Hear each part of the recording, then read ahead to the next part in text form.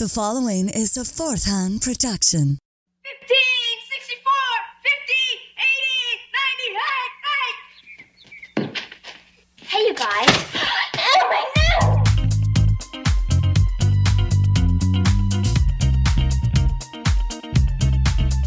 Oh, my no!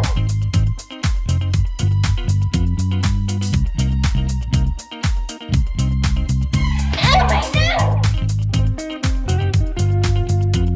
Welcome to a Very Brady podcast. I am one of your hosts. My name is Jimmy. And with me, as always, is the other host of the show, Tag. Hola, ¿qué pasa, mijo? Donde está el baño? And on this podcast, we celebrate the iconic TV show, The Brady Bunch, as we break down the bunch one episode at a time. We take the episode tag. Yep. We break it down. Mm-hmm. We offer it fancy gifts from people we've never heard of. Oh. Throw it strange Japanese dinner parties, only to ditch it at the end for Paris. All for your listening enjoyment. On today's episode, we look at Season 3, Episode 17, entitled Jan's Aunt Jenny. If you haven't watched the episode, please feel free to stop the podcast and go watch it before continuing. You don't have to, but it might make it a hell of a lot more funny if you do. The Brady Bunch is available to stream on Hulu, CBS All Access, and it's not available. On what? And it's no longer available on... On what? Amazon Prime! And a very special thank you to Renee Harmon. Oh, that's Herman. Sorry. A very special thank you to Renee Herman on Very Brady Facebook group for pointing that out. Yeah, thanks, Renee. Jeez. For spoiling the fun. Yep. Big old fun spoiler. Cool. We are going to have fun despite the Renees of the world trying to take us down. Right? No, I'm teasing. She was very disappointed. she was very apologetic. She was very disappointed. She's like, I know, it sucks. Yeah. So. Well, you may be joking, but I'm not. Renee, sit on it, Potsy. No. What? It's like straight out of Happy Days. Yeah.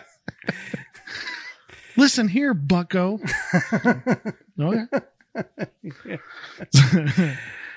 So how has your week been? Just, working and stuff, hanging with the boy. You? Cool. Mm-hmm. Today's actually Mother's Day, the day we're recording. So a very special happy Mother's Day to all of our listeners out there, even though it's belated. All those happy Mother's Day to Carol. To Alice. Alice. Yeah. Happy Mother's Day to all the biological mothers and the Alices of the world that actually take care of the kids.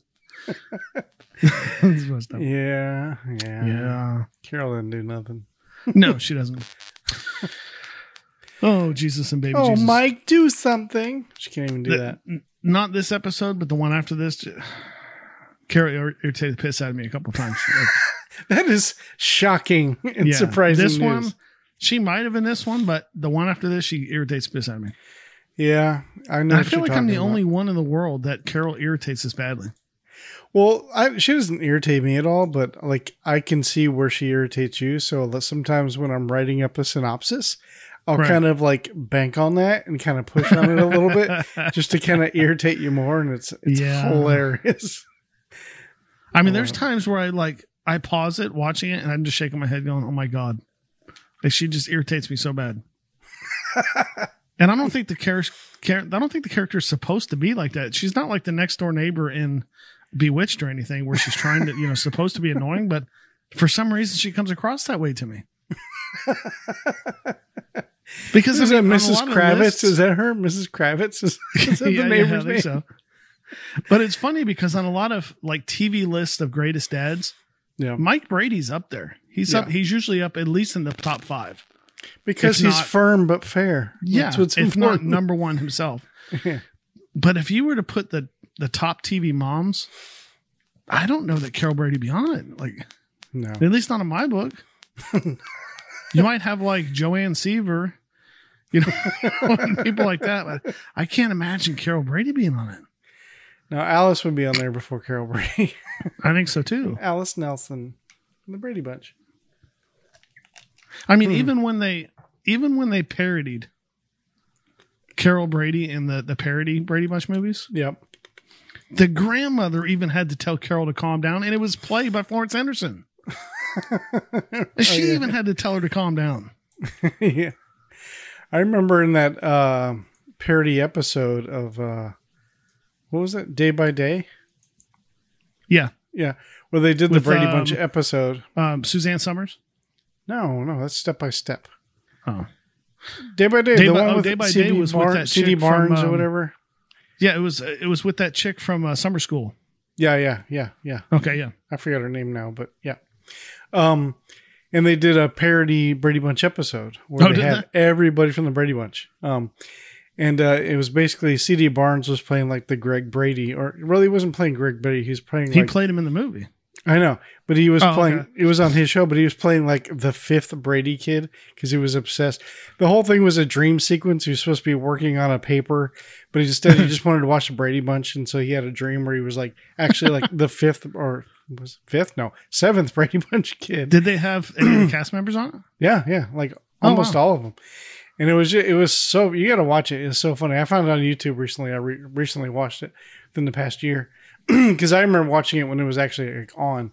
And Florence Henderson's on there, and they make fun of themselves in the whole episode. It's so funny because like Florence Henderson all she did in the whole episode was just drink coffee, and she's like, nothing like that 24th cup of coffee in the morning. You know, it'd be funny if Chris Barnes was like, "Where's Mike?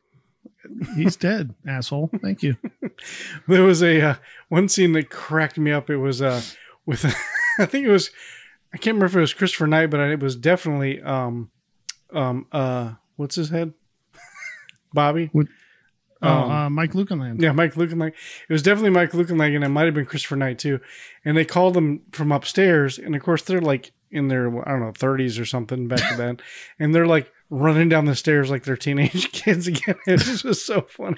They should have had him wear high waters and shirts that are too small for him.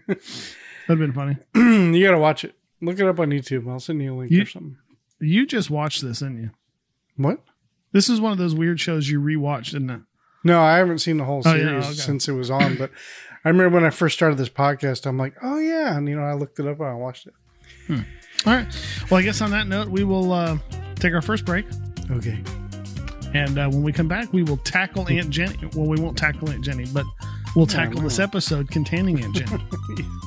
So, so we'll be back.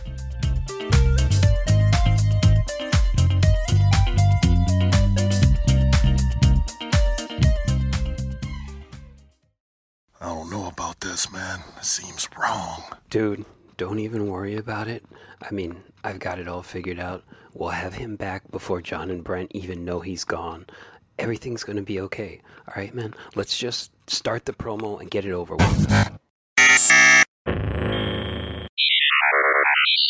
What are you two jackasses doing? The Inhuman Experience is a weekly, not-so-typical paranormal nerdcast where we attempt to explore the strange and the unexplained, and we borrowed Conspiracy Bot in the hopes that some of that Hysteria 51 juju would rub off on us, but boy were we mistaken. I thought nerds were smart. You guys are two of the dumbest meat sacks I've ever had the displeasure of conversing with. See, that's why I don't like robots. Racist. I will poke out your good eye. Blades, get him. Listen, my name is Bobby Anthem. His name is Bobby Blades. We are the Inhuman Experience. Find us on Apple Podcasts, Stitcher, I don't know, Commodore 64, Easy Bake Oven, pretty much wherever you're hearing this right now, whatever. I can't believe John and Brent let these two jackasses on fourth hand.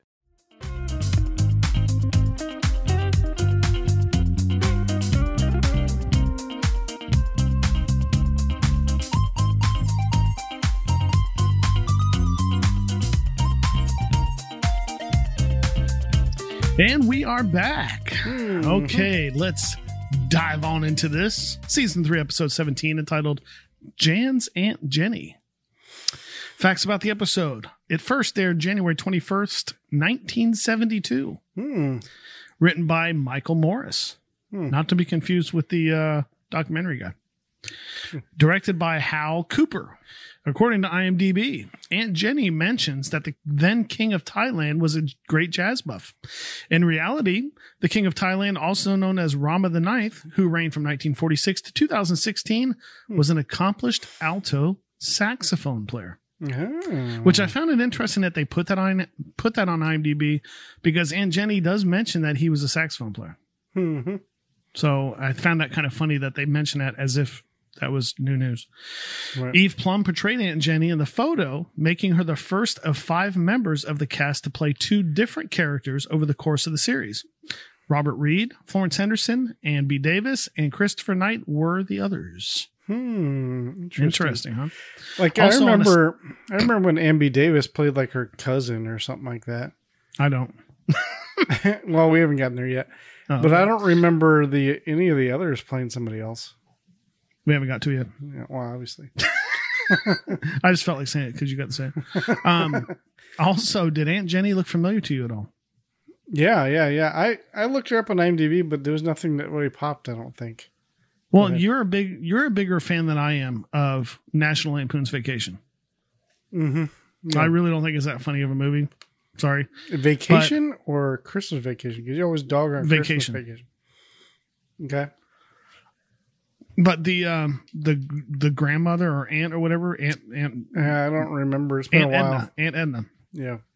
The Aunt Edna that they pick up and they bring with her, and then she eventually, spoiler alert for a 40-year-old movie, she passes away, and then they just put her whole chair with her in it on top of the roof of the car and drive around with the plastic bag over her. That's the same lady that played Aunt Jenny. It's been so long since I've seen that movie, so I don't even remember that. This is Aunt Edna. Nice. So, you ready to get into this? Let's do it. Okay. We fade in. Scene 1. We open to see the Bradys all carrying sheets, boxes, and furniture down the stairs to the family room, where we see tons of other things collected. Once they get into the family room, we hear Marcia finally ask why they need to take all this old junk out of the attic. Carol answers it's to make room for all her new junk. Mike decides he's lifted his last item and leaves carrying what looks like a phonograph. As soon as Mike leaves, we hear Cindy and Jan start squealing and cracking up. Carol inquires, "What's so funny?" And Jan holds up a picture saying how funny it is. Carol informs them it's a picture of her great-grandmother. The picture is an older picture of a woman wearing a full-length bathing suit, or as Alice puts it, a full-length bikini. Carol then claims that her great-grandmother got arrested for wearing one, claiming indecent exposure. Sure, Carol, whatever. The kids just laugh at her senility as they continue looking at the pictures. Sorry, just a little bit of passive aggressiveness towards Carol. Cindy then finds a photo in a frame and seems very confused, claiming she found a picture of Jan. Cindy picks up the photo and agrees, saying that she doesn't remember taking it. Carol agrees, telling Jan that she didn't take it. It's a photo of her Aunt Jenny taken when she was about Jan's age. Carol and Alice both look at the photo, agreeing that the resemblance is remarkable. Carol rounds them up to get another load from the attic, but Jan stays behind contemplating, saying maybe she'll contact her Aunt Jenny and send a photo of herself, then ask her to send a picture in hopes of seeing what she'll look like when she's an adult. I thought it was cool that Mike had an old phonograph or a gramophone, whatever you want to call them. I saw that. I was like, whoa, that's pretty cool. I thought it was cool that Mike carried it all the way down from the attic just to turn around and go all the way back to the den. He's like, I'm done. I got my cool thing. That he fucking passed on the way down the stairs. That's true.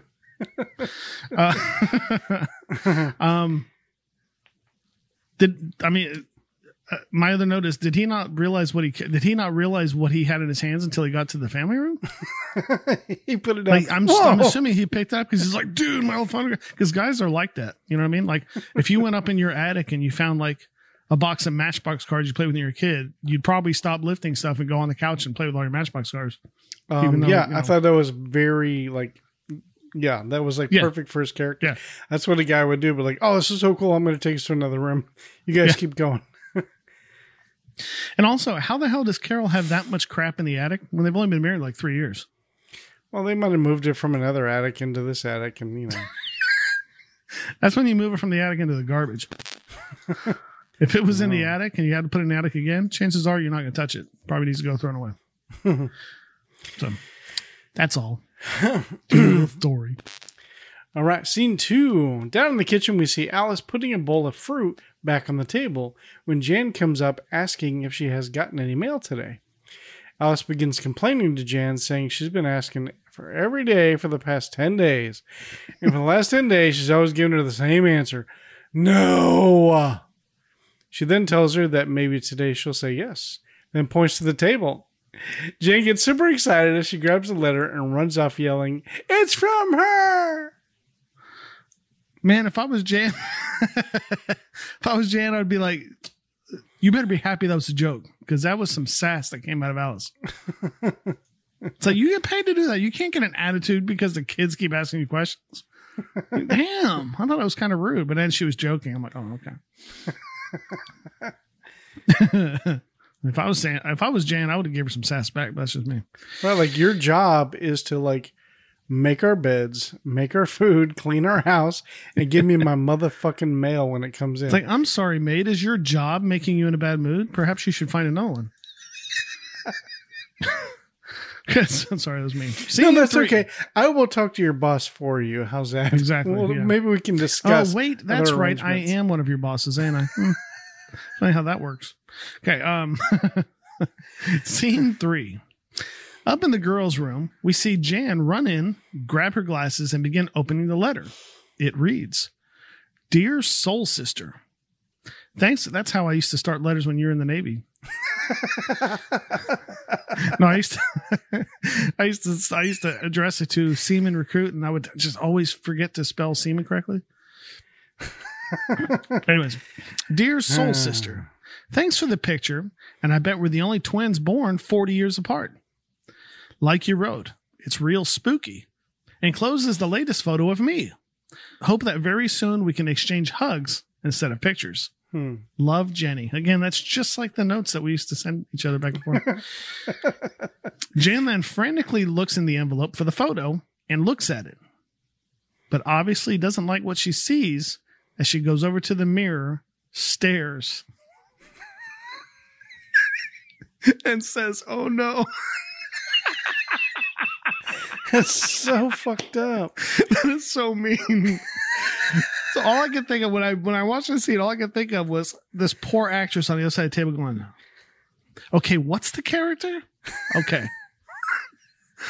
So why'd you cast me in make this? a little girl cry? Why'd you pick me again? Well, you know,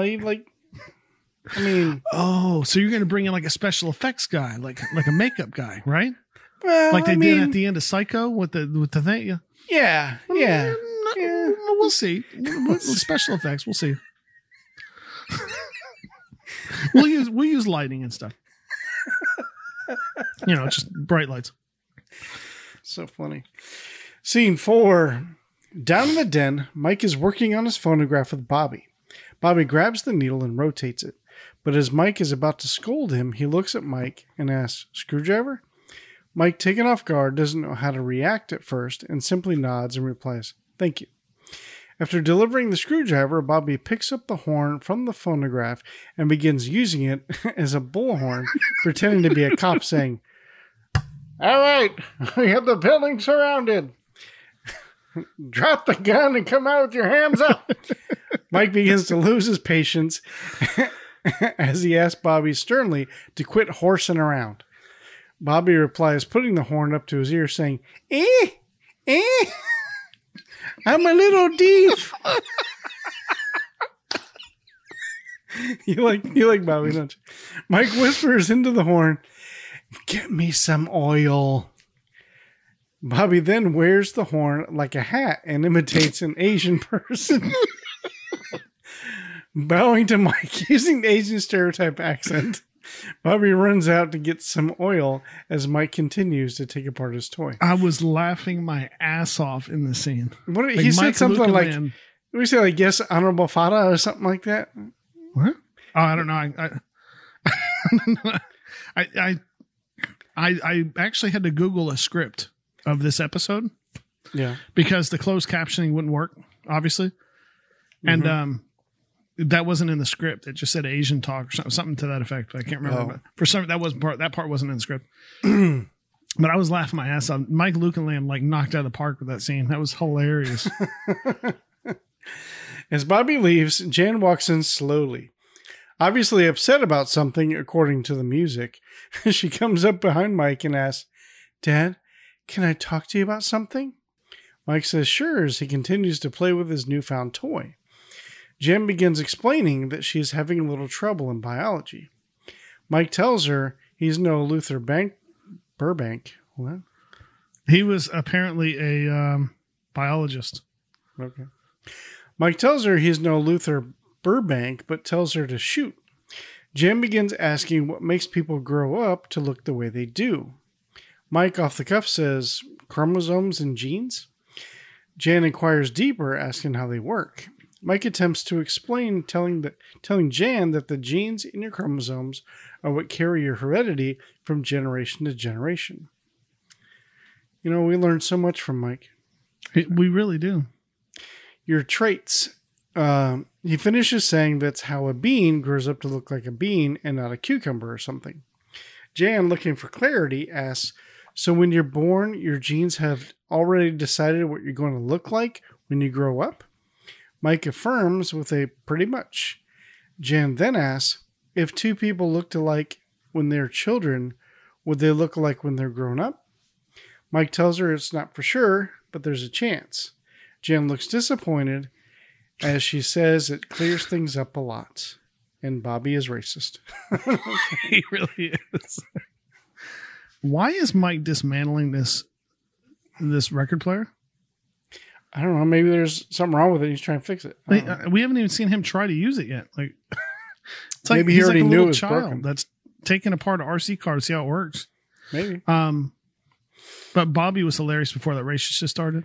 He was funny. Anyways, scene 5. We are now in the kids' bathroom. We see Jan staring into the mirror, pulling at and inspecting her face. She stops and says, I can see the wrinkles forming already. Just then Greg knocks on the door asking if she's still in there. Jan says that she'll be out in a minute, but Greg points out that she's been saying a minute for the last half hour and that they have to wash up. She yells okay as Peter and Greg come walking into the bathroom. Peter tells her that she's going to break the mirror staring at herself so much. But Jan takes offense as she raises her voice, telling them that it isn't funny, and asks them if they think she's so ugly that her face will crack a mirror. Greg immediately seeing what's going on, tries to de-escalate the situation, saying, hey, take it easy. He was just kidding. Jan wants no part of it, as she informs them that it's the cruelest cruelty to tease someone about their ugliness. About their ugliness. Apparently, not the way they look. Apparently that doesn't include crying because all women are ugly. But whatever. A person can't help how she looks. As Jan begins pulling on her face, Greg whispers to Peter, she's weird. Jan overhears this and takes offense once again, asking, oh, now I'm weird looking? Peter, trying to defend Greg, says he didn't say that. When Greg tries to explain himself, he makes matters worse, saying, I didn't mean weird, I meant strange. Which starts Jan up once again as she asks, strange? I can't do anything about my face, so why tease me about it? And she leaves. In a huff. Mm-hmm. Marcia has overheard all this from the door and comes in asking, what the hell is this? What the hell is this? Comes in asking what this was all about. Greg explains that Jan has this thing about her face all of a sudden. Marcia asks what's the matter with it. Peter shrugs and says, I don't know. The same face she's always had. Oh, burn. If you watch the scene, yeah, and I don't know why I pick up on things like this, but if you watch the scene, if you watch Marcia at the end of the scene after Jan leaves, Marcia 100% totally looks at Peter's butt. We already caught her checking out Greg's ass. Well, she just checked out Peter's ass too. She's weighing her options still. I mean, I don't think they had cordless mic packs back then, did they? I don't know. They were probably boomed, probably. So maybe he had a mic pack, and that's what she was looking at. But either way, she was looking in that general direction. So, so I thought it was kind of weird, like, because they were like, "Hey, we need to come in," and Jen just says, "Okay," and they take that as if like, "Okay to come in."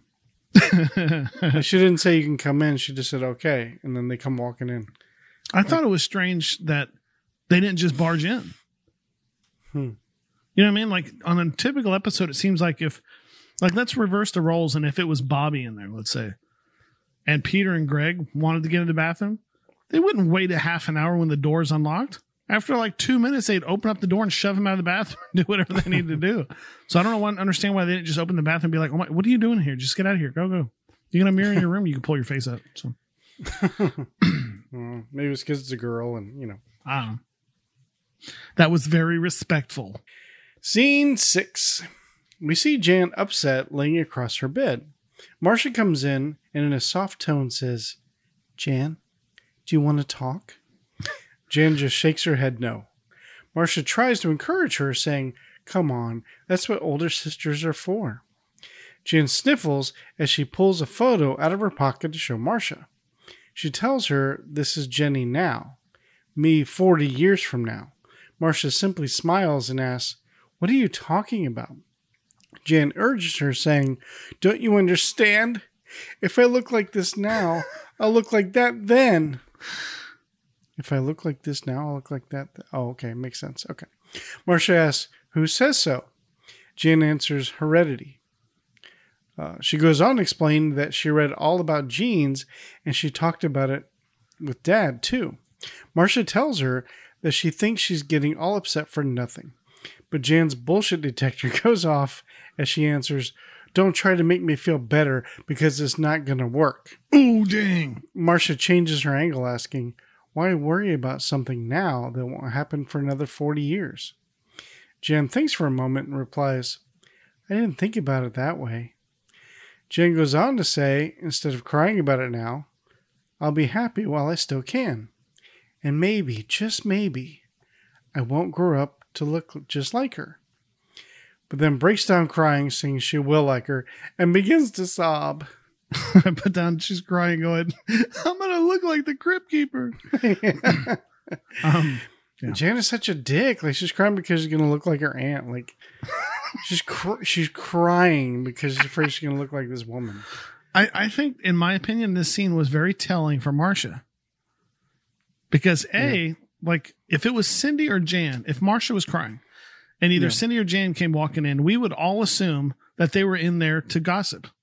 Like, "Ooh, Marcia's crying. I want to hear what she's crying about so that I can go tell my friends at school and, whisper about it behind her back." But in this scene, I never got the feeling from Marcia other than that she was genuinely worried about her sister and she wanted to know what was wrong. Yeah. Right. But at the same time, it tells you how vain Marcia is. Because at no time did she say, "Well, wait a minute, you've never even met Aunt Jenny. Aunt Jenny might be a really nice, funny person. This might have been a bad picture," whatever. Immediately she's like, "Well, you're not going to be that fugly for 40 years. So, I mean, she never even once tried to dismiss it. Like, "What are you talking about? Like, you've never even met her. She ain't that ugly." And said, she's like, "Yeah, she's pretty fucking ugly. But you got 40 years so you got to worry about that." Well, Marcia's not that smart because she's got prettiness on her side. So she's like, "Well, what makes you say that?" And then Jan starts hitting her with science words and stuff. And she's like, "Oh, well, I mean, it's not going to be 40 years anyway. So, that's true." To me, what the funny irony about it is, if you look at their pictures after the show, my opinion, Eve Plum was a way more legit model than Maureen McCormick was. Like, if you look at the kind of pictures Maureen McCormick did, and you look at the kind of pictures that Eve Plum did, Eve Plum's pictures were classier. They were by a better photographer. Everything about it was better. But that's just my opinion. Scene 7. Down in the kitchen, we open to hear Alice ask, "Missionary, why?" That struck me as so funny. Like, what the hell was the question? I'm sorry, ladies and gentlemen. Me and Tack are 12-year-olds trapped in 40-something-year-old bodies. I paused it. I was like, what the hell was she just asked? Right. What's the best way to get Sam's meat? She's like, "Missionary, why?" Well, no, I meant like we need to get like cheaper a discount. Oh, sorry. I noticed you don't limp anymore, Alice. Why? Missionary. Why? My back hurts. Why? Missionary. Why? All right. Anyway. Yes. Jan replies, telling Alice, well, this certain woman has nothing to look forward to in life. And she wants to dedicate herself to the causes. Bobby then chimes in saying, I saw a movie once about a missionary. This girl comes in and sits on a brown couch and starts being asked a bunch of questions about what she's done with her boyfriend.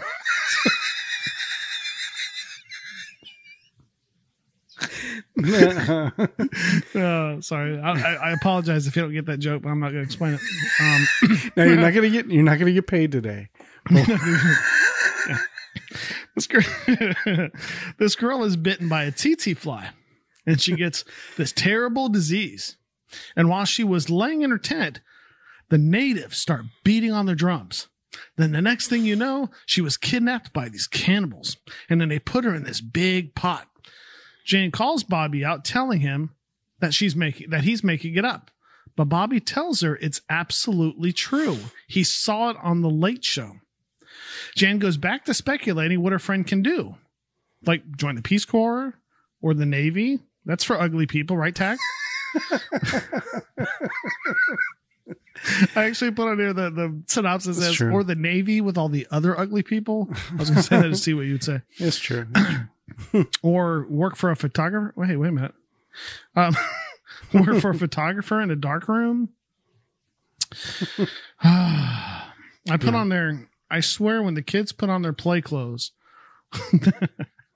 there's no difference between gender. like it seems like the girls' play clothes are identical to the boys' play clothes, like right down to cut and like the kind of jeans, everything about them. Yeah. It's true. It's funny. Because I always noticed, like, because it was a Marsha. I've commented this before. You know, I'm like, it looks like she's like some skater, dude. You know, yeah, she does. Doesn't she's she? dressed. And man, that brand Hang 10, man, I noticed a lot of people in the show wear it. So it had to have been a major sponsor because at one point Mike is wearing one and like Cindy wears them all the time. And I noticed Marsha wearing a couple times. So they must have been a major sponsor. All right. Scene 8. Down in the den, we see Mike standing in front of his gramophone as Carol runs in shouting that she has great news. Ooh. Mike tells her that he does too. Ooh. And if he fixed the phonograph properly, she's about to hear Alice Jolston sing again. It's Al Jolston. My spell correct was going crazy on this episode. All right. Yeah. Carol simply replies, terrific, and begins telling Mike that her Aunt Jenny is going to come visit tomorrow. Ooh. When Mike asks if they have to pick her up from the airport, Carol tells him that the telegram only says that she arrives tomorrow. Just then, Mike plays the record, but it dies. Oh. Just then, Jan comes walking into the den asking Carol if she wanted to speak with her. Carol excitedly tells her that her Aunt Jenny is coming to visit tomorrow. Jan looks taken aback, saying, Aunt Jenny? Like the ugly one? Carol tells her with some amount of excitement, yes, you're finally going to be able to meet her face to face. Isn't that wonderful news? Jen gives her a dirty look and simply asks, what's so wonderful about it? And walks away. Carol turns and gives Mike the Mike, do something look. Jen's a spoiled little cunt. Sorry. That was rude. She's a bitch. How's that? Is that better? I put on there, and this not too many people can get this reference, but I put in there, Jan is acting like Dusty did with Catherine. Hi, Jenny. Sorry, that was a kid we went to high school with, and I'm not going to get into the story, but anyways, yeah, it was just laugh because it was really funny. Yeah, just laugh. You'll get it. Scene 9. Up in the girls' room, Jan has Mike and Carol seated on the bed, and we hear her pleading her case, saying, let's face it, there's no hope for me. The pictures prove it. Carol begins first, saying, now, Jan, maybe you don't think Aunt Jenny is attractive, but that's just your opinion. Mike adds on, saying, that it's just a bad picture. Jan doesn't even hear Mike as she says, "That's what I'm going to look like. Dad told me himself all about genes." Mike, now realizing the whole story, says, "Oh, well, that's what that was all about." Jan continues to remind Mike what he said, saying, "And you already told me that when you're born, your genes have already decided what you're going to look like when you grow up." Mike begins to backpedal, saying a person looks are decided by a lot of things, not just genes, things like diet, environment, emotions. Carol chimes in, telling Jan that there's no guarantee that she'll grow up at all. No, I'm teasing. God. I'm teasing. That was mean. Carol chimes in, telling Jan that there's no guarantee that she'll grow up to look like Jenny or anybody else. Jan, unfazed, asks, "Can you give me a positive guarantee that I won't grow up to look like Aunt Jenny?" Mike and Carol just look at each other. Jeez, oh Pete. I need it in writing that Jan I won't does have like a this. point. Mike pretty much told her it's decided. Yeah. But I mean, in all fairness, though, Mike just said that whatever she's going to look like is already decided. Yeah. So, I mean, I've known twins, and you've known twins too. And as adults, they look pretty different. You can tell they're related, but they look pretty different. Where in high school and middle school, you had trouble kind of telling them apart. So, Right. It's true, but I mean, they're not twins, so. No, but I mean, Mike also had a twins. point talking about, diet and, Right. how you grow up. And, I mean, like this picture of this woman had like this curly red hair. If Right. she doesn't want the curly red hair, then she doesn't have to have the curly red hair. It's like, Yeah. Well, like if you look at pictures of Jake and Luke, my two sons, when Jake was 4 years old, Luke can't even tell the difference. Luke thinks it's him. They look identical, but even now they look totally different from each other. So, yeah. anyways, so this is where we take our next break. Yeah. Oh, okay. You're like, you may. So Jan found out that she looks like her Aunt Jenny did, but is horrified by what Aunt Jenny looks like now. Will Jen ever realize that real beauty is found on the inside? We will be back.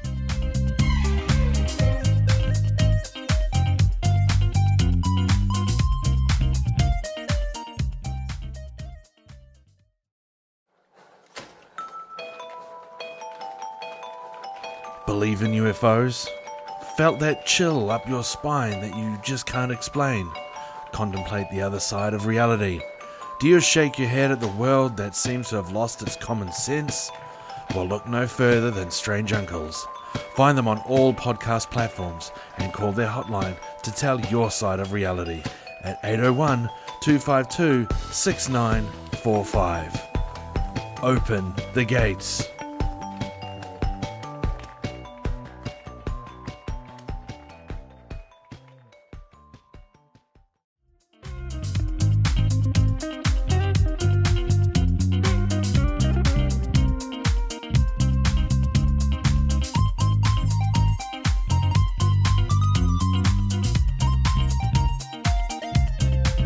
And we are back. All right. Man, that was a good break. That was a really good break. I just wish you hadn't knocked your webcam over when you're doing those cartwheels. But it's impressive that you're that flexible. No, I'm not going to lie. So I got a little fun story for you. Uh-oh. You may have heard this, but our listeners have not. Okay. So, pretend like it's the first time hearing it, and you're just like, wow. Okay. So, I don't know how many years ago it was. Probably at least 20 years ago. Wow. No, there's more. Oh, okay. So back when my grandparents were still alive on my dad's side, He's the one she with had the truck? sent He was the one out. with the green truck? Yeah. Yeah. She had sent out a VHS tape of old pictures and stuff of the family. Like she Okay. put together like a little collage or like a PowerPoint kind of a thing with music. And so, and these are like old pictures, like from the 1800s and shit like that, Right. like of our family, which is kind of neat, the family tree. So Wait, they had PowerPoint presentations in 1800s? yeah. Wow, that's impressive. They were really ahead of their time. Told you it was an impressive story. You'd be like, Yeah, wow. seriously. But anyway, so I'm watching this video, and I like old pictures like that, especially knowing these people and these creepy photos are like related to me. So I'm just kind of watching pictures, and then my grandmother will write, "This is your great great great uncle, whatever," you know. And wait, you had an uncle named whatever? They must have been Amish or something, right? It was a nickname. He worked like All right, whatever. Exactly. It was a really hard name to pronounce. People were like, well, whatever. And they're like, yeah, just call him that. There you go. No, but so I'm watching this thing and just watching pictures. And I was like, holy shit. I had to pause it. And I was like, oh, jeez. What the fuck? And I was like, and it was just of this guy that I was related to. And I swear to God, it was like looking in a fucking mirror. Like it was me on the screen. And I was like, holy shit. And I remember I took a picture of it and I sent it to you. And you said, where did you get this done? I said, that's not me. I thought it was one of those fair ones where you dress up as a prostitute and get your picture taken. Yeah. And and I was like, that's not me. And you're like, what? And it's like a family member that lived like in the 1800s or whatever. And it's fucking crazy. And it made me think of like Back to the Future. Like if I went back in time, like I will see a guy that looks just like me. Like that's so weird. And so I could relate to this episode. And I was like, oh, they just had Jan take a picture. And they like, no, but this shit really happens. Like it's crazy. I wish I could still find that picture somewhere, but I don't know. I know I took a digital picture. If you find it, you have to post it on the Facebook the Facebook group.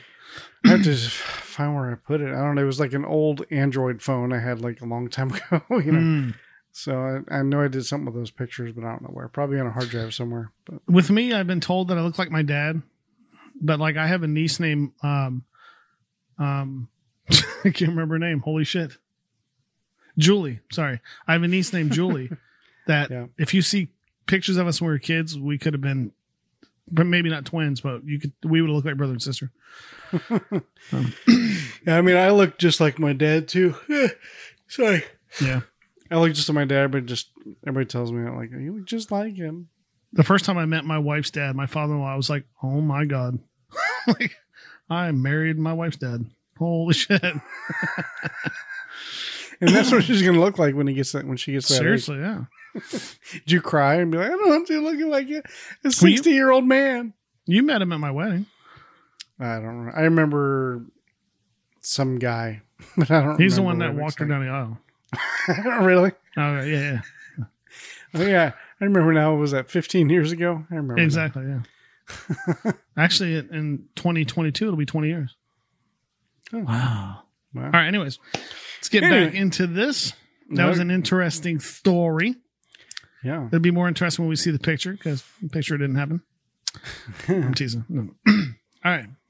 When we left off, Jan was upset because she looks like Aunt Fugly and wonders if she's actually going to grow up to look like her now. I think it's pronounced Jenny, I think. Oh, yeah, maybe. That was a French pronunciation. Was that another autocorrect issue? It was, yeah. But she's wondering if she's actually going to grow up to look like her. Will she? Let's find out. Well, I guess we're not going to find out, but she's like that age now. Or no. And is her personality as ugly as her picture? Exactly. There you go. That's better. Because we're not going to find out if she looks like that when she's 46. This was 72. Anyways. Scene 10.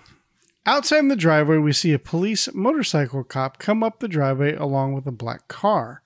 The door opens and a chauffeur lets Jenny out the back seat. In the house, Alice walks into the den where Mike and Carol are and announces that she thinks they're getting raided. Are we being raided? Carol walks out of the sliding door with the dumbest look on her face as Mike and Alice follow. Jenny tells the cop before he leaves, "Thanks for the escort. You know where to send my invite to the policeman's ball." And then Alice is like, "I didn't know policemen had balls." Jenny and Carol run at each other and hug. Jenny pushes Carol away, telling her that she hasn't changed at all from the pretty little girl she remembers. She's just prettier and in more places. We'll talk about that in a second. Carol and Jenny hug once again.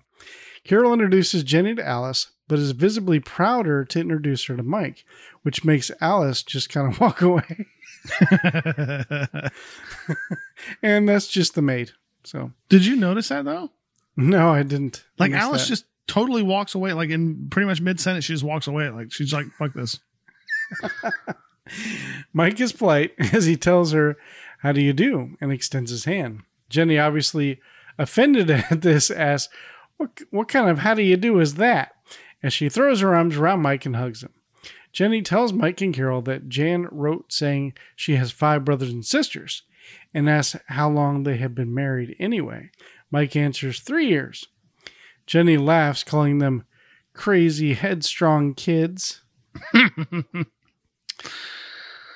So I thought it was kind of funny, Alice, because when they just dismiss Alice and Alice is like, okay, well, screw you guys. She's in the background. She's snooping around the car, like looking inside of it in the background. If you go back and watch it, like she's like looking in the driver's seat, like looking at the steering wheel and stuff and just like snooping around. Like those fucking orphans, like in 1920 movies, when a rich car comes around. Yeah, I thought that was kind of funny. So like, when Aunt Jenny and Carol hug, she goes, "Wow, what does she say? Like you've been, something like you've gotten real pretty in all the right places." Oh yeah, and she checks out her tits, and she goes, totally does, in all the right places. I put it on Instagram. That's what that picture, because you can see her looking right down, like, whoa, look at them, Yeah, and that reminded me of that scene from 16 Candles. Where the grandmother was like, and Fred, she's gotten her boobies, and then like and they're so perky, and then she grabs them. Oh my god, so funny. That's funny. Scene 11. In the living room, we are just in time to see Carol finishing up the kids' introductions as she introduces Bobby. Bobby walks over and gives Jenny a hug. Jenny tells them that they are all so beautiful and continues saying it just leaves her lookalike. When she asks where Jan is, Carol tells her that she's probably in her room and that she'll go see if she can find her. Jenny tells them to gather around because she has some presents for him, Tack. Ooh. But tells them that she's going to be in Istanbul for Christmas, so better early than never. She opens up a big bag, glances in it, and glances at Bobby and back into the bag. She points at him saying, "I figure you must be a basketball fan." Bobby gets excited saying, "I sure am." She then pulls out a basketball, dribbles it, and then passes it to Bobby. Bobby catches it and is in awe, saying it is autographed by Wilt Chamberlain, which I was really impressed because I've heard of him. Yeah. When Bobby, he's like way famous. When Bobby asks if she knows him, Jenny tells him that she's no Wilt Chamberlain in the biblical sense. No. Since he was no higher than that. And she puts her hands down, like, on the ground. Yeah. She then goes back to her bag and asks Peter if Peter digs magic. Peter excitedly says yes. She then gives him a pair of handcuffs, telling him that they belonged to Houdini. Mm-hmm. She tells Peter that her and Houdini played some vaudeville circuits as they both put a pair of handcuffs on. Mm-hmm. She grabs Peter's hand, and with a 1-2 Kalamazoo, the handcuffs have switched from hers to Peter's. She then goes back into her bag, sits down, and begins to glance at Marcia. She pulls out a horn-looking thing and hands it to Marcia with a "This is for you, love." When Marcia asks, all the boys would be horny. When Marcia asks what it is, Jenny explains that it's a shofar. No, it was given to Jenny by Golda Meir. Does any of that make sense to you, Tech? No. Okay, well, I did a little bit of research. Oh, okay. The shofar, which is the horn itself, is used mainly on Rosh Hashanah. Okay. It is customary to blow the shofar 101 times on each day of Rosh Hashanah. However, halakha only requires that it is blown 30 times. No idea what that means. Okay. The various types of blasts are known as Tekaya, Shavarim, and Teruah. So there you go. Yes. Oh, thank you for that, You're Jimmy. welcome. Mm-hmm. Oh, there's more. Oh. Marcia notices something inscribed in it and asks what it is. Jenny explains that it says Shona Tava and means Happy New Year. She then explains that the mayor gave it to her, and before Greg or Cindy can get their gifts, Carol comes down with Jan. Jenny stands up, looks at Jan, and explains, well, if this doesn't blow a person's mind, as she runs over and hugs Jan with a hello, soul sister. After she pulls away, she looks at Jan and says, who says time marches on? It just rolled back 40 years for me. She then remembers that she has something for Jan and reaches in her bag. She comes back with a portrait of sorts and hands it to Jan, telling her it's a little something from Pietro that Pietro knocked out for her one day while she was having lunch at his pad on the Riviera. You have any idea who Pietro was, Tag? Nope. Well, you're going to find out. Cool. Pietro Annagoni was an Italian artist, portrait and fresco painter, best known for his portraits of Queen Elizabeth II and medalist. His work was in the medalist. Like you like metal? I guess, yeah. He was ahead of his time, yeah. His work was in the Renaissance tradition, contrasting with the modernist style that prevailed at the time. You're welcome. I learned so much from you. Jan glances at it and asks what it is. Jenny replies, it's me. And I'm afraid it looks like me. Carol, trying to be a party pooper, tells her that it's a very valuable gift for a young girl. But Jenny wants no part of Carol's negativity, telling her that she has dozens of them cluttering up her walls at home. Jan appears as if she's trying to keep herself composed, as she simply says, thank you, Aunt Jenny. But Jenny knows something's up with her quote-unquote soul sister, as she stares at Jan for a moment before responding with, you're welcome. So I'm pretty sure Aunt Jenny fucked Wilt Chamberlain and Harry Houdini and Pietro. I gotta say, this actress, I don't think they could have picked a better actress to play Aunt Jenny. No, she's awesome. As quirky as they were trying to make Aunt Jenny come across, and just the way she said, you're welcome, it was just like, it was such a weird way to say you're welcome. Like, I don't know. I was really impressed by this lady. She was awesome. Very well casted. Like, that's my first note is she is so weird. Peter, Bobby, Marcia, and Jan all get these cool ass gifts, while Greg and Cindy don't get shit. Ran out of time. Sorry. Yeah.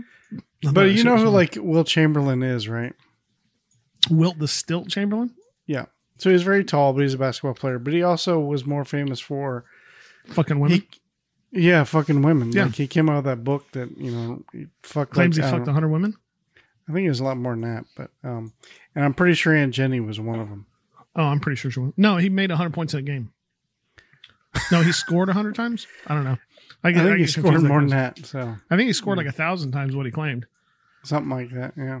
He scored 1,000 times off the court and 100 times in the court. Put it that way. Hi-oh. No. All right, scene 12. In the den, we see Jenny sitting at Mike's desk with Mike, while Carol closes the door and comes walking to her to talk. It seems sexual, and I think Jenny would be down for that. Carol's like, we have a proposition for you. No. She locks the door and lights a candle. Carol begins telling Jenny that her and Mike want to explain about Jan. Carol begins lying her ass off to her aunt that's known her since she was born, telling her that Jan is more shy than the rest of the kids, and then looks for Mike for support in her lie. Jenny just stares the entire time. Jenny simply yells, Balderdash. I got some sad vibrations in there. That child doesn't like me, and I'd like to know why. Oh, dang. Carol and Mike try and stall, but Jenny calls them out, telling them to quit beating around the bush. Because she's an old bushwhacker herself. Damn right she is. Finally, Carol begins to explain, telling Jenny it all started when Jan received your photograph in the mail. Jenny looks horrified. This scene kind of got to me a little bit. I mean, it's not personal or anything like that, but I kind of felt like, Aunt Jenny spent a shit ton of money, and it doesn't really matter if you have a lot of money or if you don't have a lot of money. A lot of money is a lot of money, right? Yeah. So she spent a lot of money on Carol and Mike's kids. She spent a lot of money just coming there to visit, just simply to make, acquaintances with Jan as she wants to get to know her niece. The least they can do is level with her and just be honest with her. Yeah. Be like, listen, Jan's kind of disappointed. She thought you looked like a model. You don't. We need to talk to her about it. Like, can you explain to her why you're so ugly?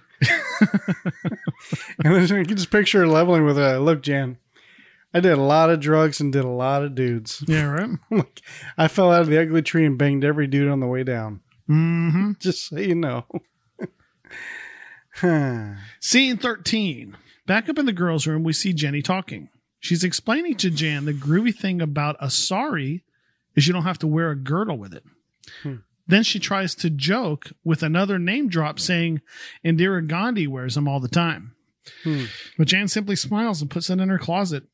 Jenny tries again, handing Jan a vest with beads, telling her that it's from the outback in Australia. She tries another joke, telling her it's great to wear it when chasing kangaroos. But Jan once again just smiles and takes it.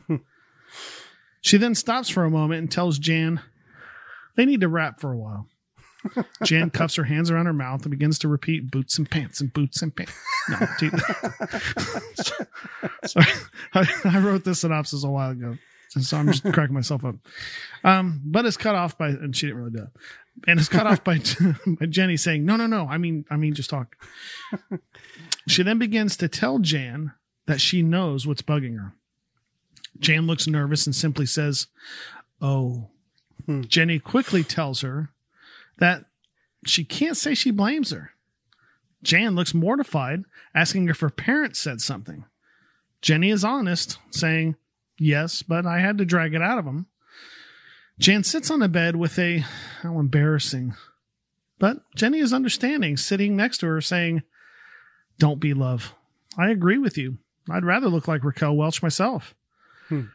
She follows all this up, saying she could have been beautiful if she wanted to. Jan, puzzled, asks, you could?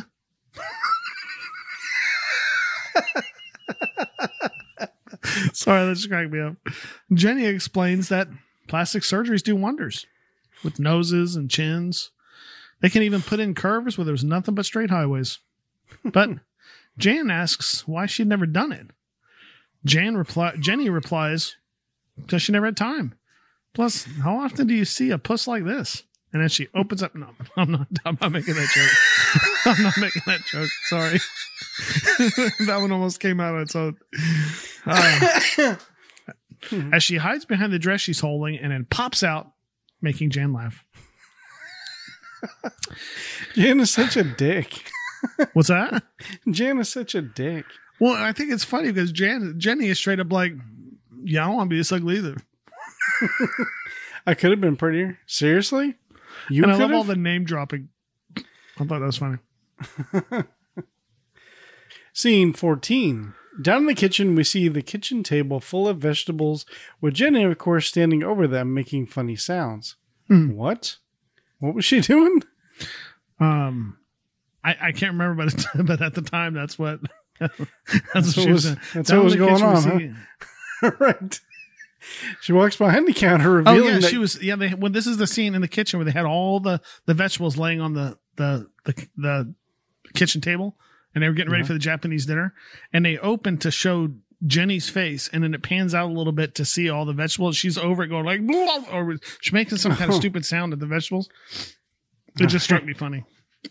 She walks behind the counter, revealing that Carol and Alice are in the kitchen too. She kisses Carol on the cheek as she walks by and puts her arm on Alice as she crosses to the stove. Carol then asks where the word sukiyaki comes from. Jenny begins explaining that Japanese farmers used to roast meat over a fire at the end of a rake. So suki means to roast and yaki means to rake. Alice then chimes in, telling everyone that sukiyaki looks better on a menu than roasted rake. She then holds up a piece of meat, asking how she's doing. Jenny tells her that she wants to be able to read a newspaper through it.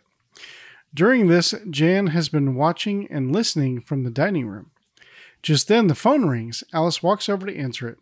Without the customary Brady resonance, she simply answers, "Hello?" and then says, "Yes, she is." As she tells Aunt Jenny that it's her secretary, she asks Alice to take a message, which Alice does. But it seems to confuse Alice as she asks the secretary to spell it out. When she gets off the phone, she walks over and tells Jenny that she hates to break the news, but she now owns a llama. This seems to make Jenny happy as she simply replies, "Well, that's nice." Jan, outside of the kitchen, looks surprised.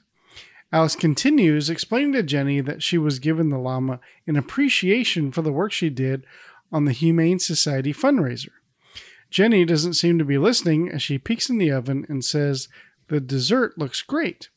Carol tries to play mom with Jenny, asking her what she's going to do with a llama. But Jenny puts that shit to rest when she tells Carol that it can graze in the backyard with the zebra. Jan is standing outside of the kitchen this entire time in awe. Mm. Yeah, Carol got fucking put down. Mm-hmm.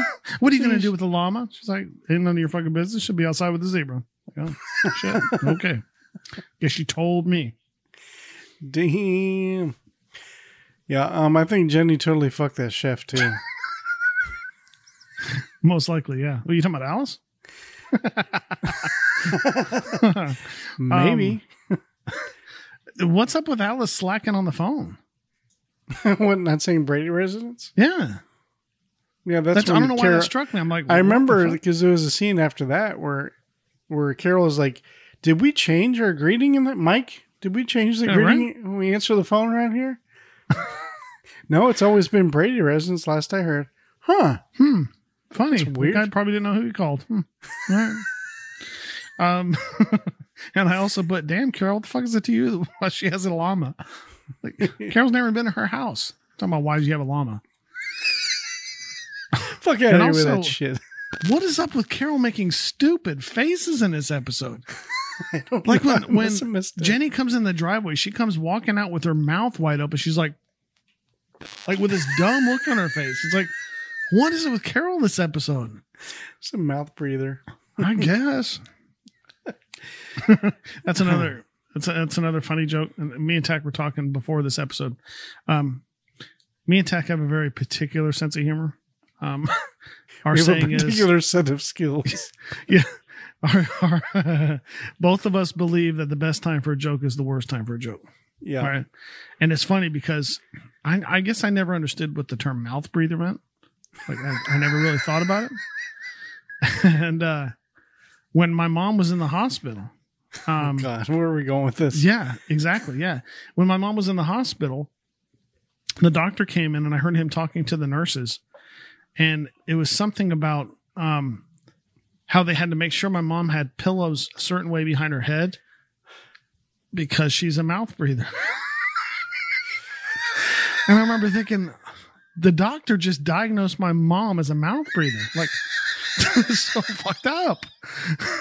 What the fuck she say about my mama? But it has to do, I guess, with when you sleep. Do you have your mouth open or closed? That's what, from a doctor standpoint, that's what he was referring to. So it's just funny you said mouth breather. I was like, my mom was a mouth breather. Like, she was diagnosed as a mouth breather, like by the doctor. Oh, God. Anyway, scene 15. Out in the living room, we see everyone crowded around what looks like a small grill in the house, you know. Yeah. And we see Aunt Jenny pouring tea. Everyone is sitting cross-legged on the floor with plates in front of them. Suddenly, it's interrupted by Jenny slurping her tea. She announces, I will now pass the Chagnotte, or honorable tea. Everyone takes a sip. Obviously pre-COVID. She passes it to Mike first, who takes a quiet sip. But after being scolded, switches to a slurp. Mm-hmm. As he passes the tea to Carol, the phone rings. Mike picks up the phone, and it's Jenny's secretary again. But once again, Jenny can't be interrupted and asks for Mike to take a message. As Mike is taking the message, the tea has been passed and slurped around the table. Mike gets off the phone and informs Jenny that she has been invited to a birthday party at Ari's yacht. Jenny also seems offended, telling Mike that she's not canceling her Peace Corps assignment for some birthday party, but quips that Jackie is a real trip. Jenny then sits back with the Brady's attempt to eat with chopsticks, finally showing them how to scoop rice into your mouth by raising the plate to your mouth, claiming that she hasn't dropped a grain of rice in 20 years. Peter, speaking up, says, "Wait a second. Peter speaks up? Yeah. That's not what Peter does." No, he pipes up. That's there true. There it is. Peter pipes up, there saying, "You must travel around the world a lot, Aunt Jenny." Aunt Jenny tells Peter that traveling is the spice of life. She then launches into another story about a time she traveled to Bangkok.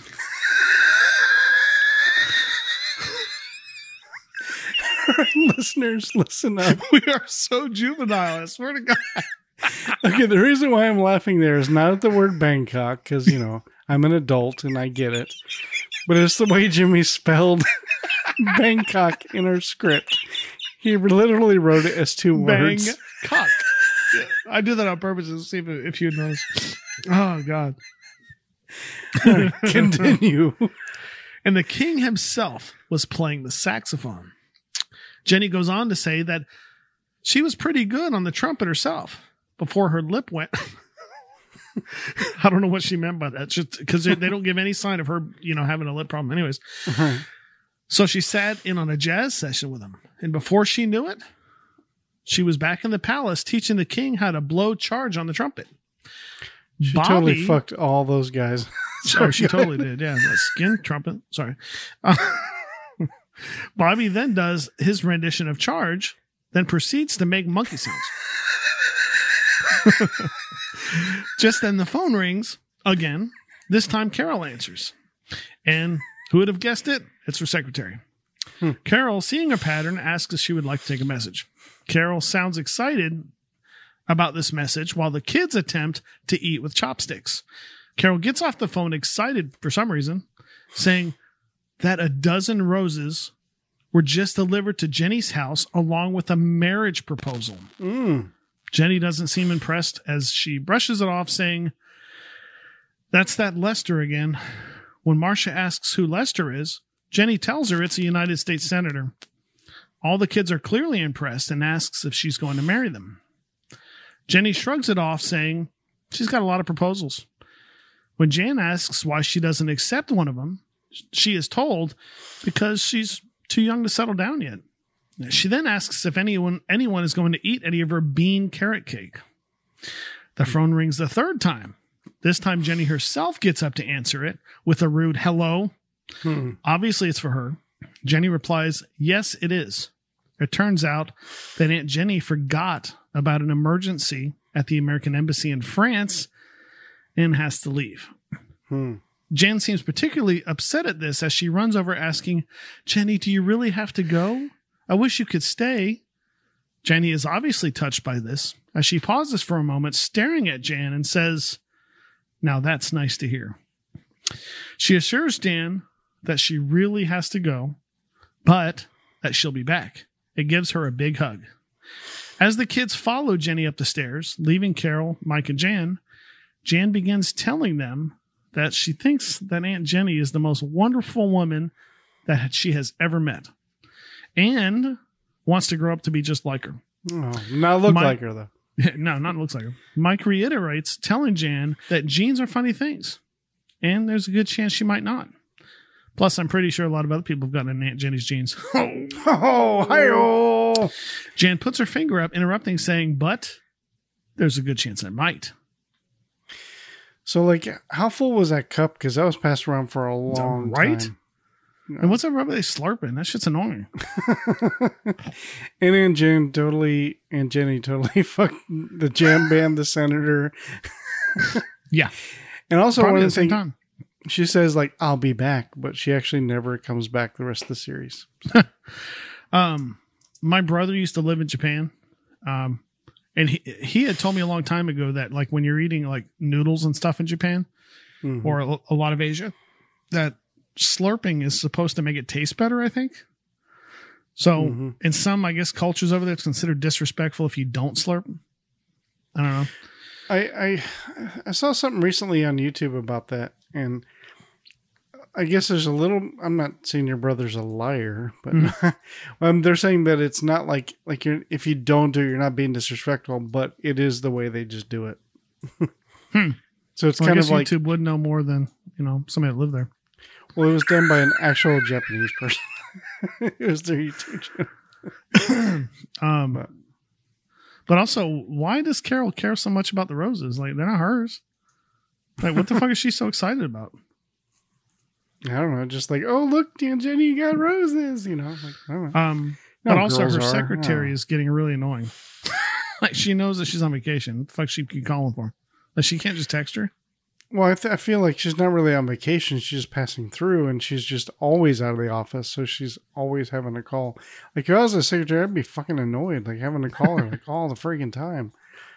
Like, can you just, like, check your email every once in a while? Yeah, fuck. Right. I also looked it up, and the only thing I could find was vanilla bean carrot cake. I could not find bean carrot cake. So maybe that's what she meant. I'm not saying it's not a thing. I couldn't find it. Gotcha.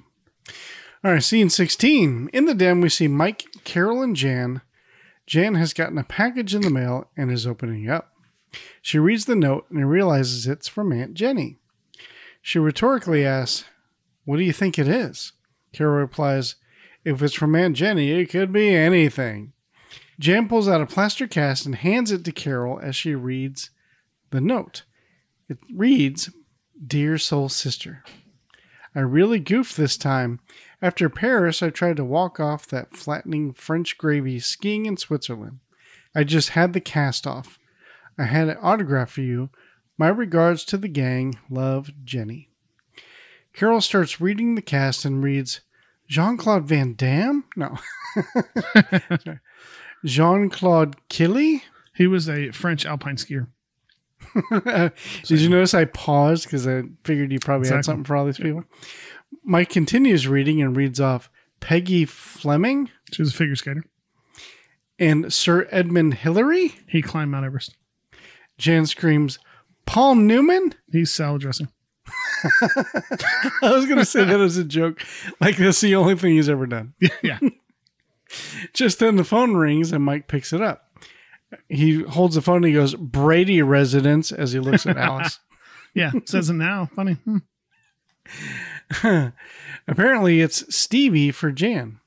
We hear Jan say, "Hi, Stevie. This Saturday night? At whose house?"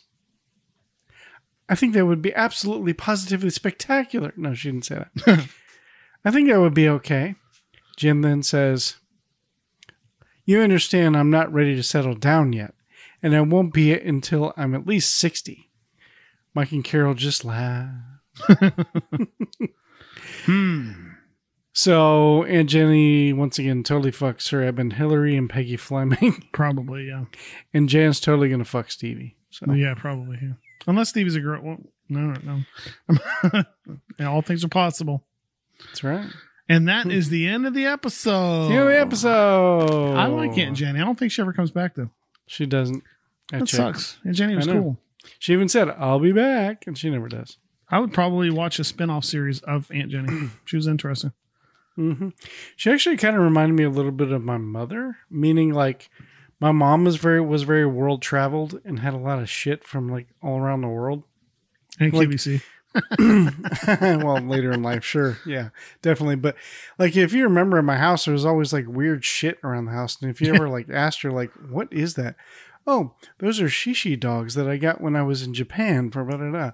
Or I got this in Turkey when I was over there. And I got this over here and when I was in Thailand." And she just always had this shit because she was military like 22 years. And so she like has been all over the world. And she likes to talk about her time because she used to scuba dive too. Like, "Oh, I used to scuba dive in the East China Sea," and all this kind of crazy shit, So it was always kind of neat. So that kind of reminded me of my mom a little bit. So your mom told me stories about when she used to scuba dive too. That's not a joke. She did. She was saying that she scuba dived somewhere and the water was really cold and she was with 2 doctors scuba diving. And they were like, check this out. And their balls were like, all up inside their scrotum. I remember my mom told me that story too. Like, why would you tell somebody? So I did want to do a quick little reiteration from last week. Okay. Remember our EVP that we gotten from... That's correct, yeah. Yeah. So when we were talking about what we... Oh, no. Well, we each thought it was, and I was like, to me, it just sounds like you breathing and that's it. That's what I said. But when I edited the episode and I was adding in that clip for the last episode, I was really listening. And I take back everything I said. Like, your breathing is completely separate from the actual, like, EVP. I thought that's what it was. But when I was editing and I had to loop it and stuff like that to put it in the episode, like, that's when I heard it. I was like, oh, that's not the inhale, exhale. That's something else. Right. Yeah. So I was like, oh, that's what it is. Oh. So I was hearing and listening to the wrong thing. Yeah. So I finally heard it. But I do agree with you. It does sound like, well, like this. I'll do the noise right now. It's like rubbing on the microphone. Yeah. So if I do it like there it is there. Yeah. I don't know what it sounds like, but we'll see. So, yeah, I felt stupid. That's okay. We had fun here today. Don't be offended. We do love the show. We're not racist or sexist. No, we are not. Well, we'd like to personally thank our producers from Patreon. Without you, this could not be possible. Nope.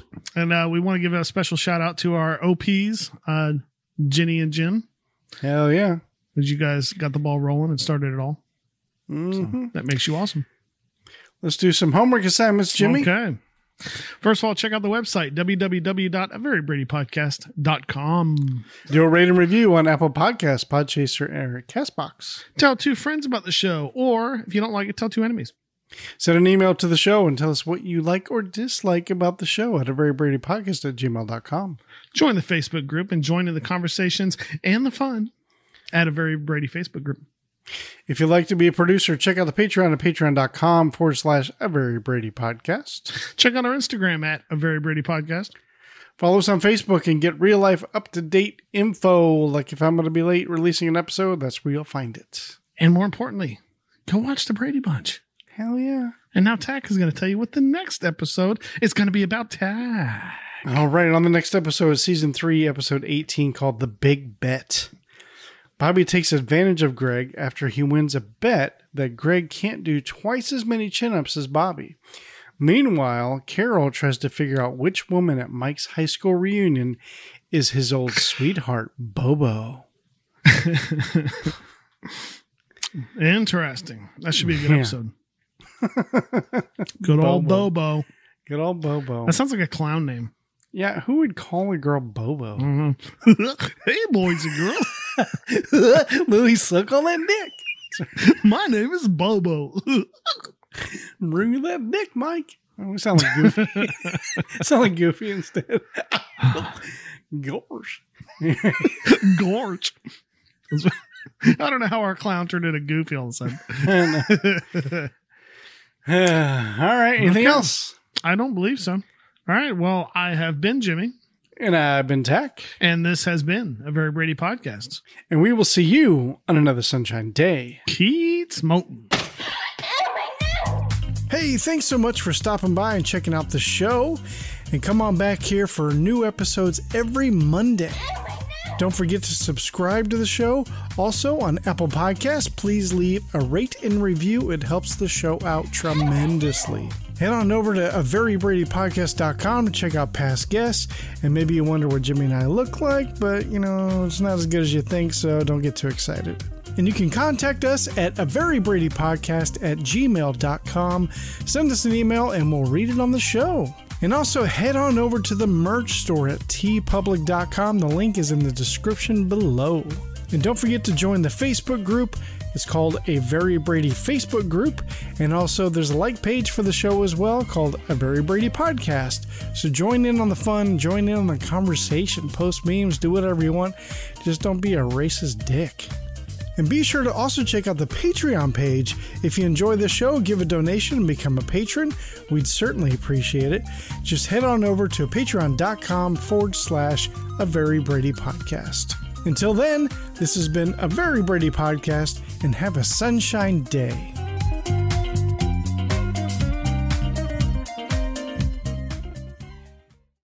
You've been listening to A Fourth Hand Joint.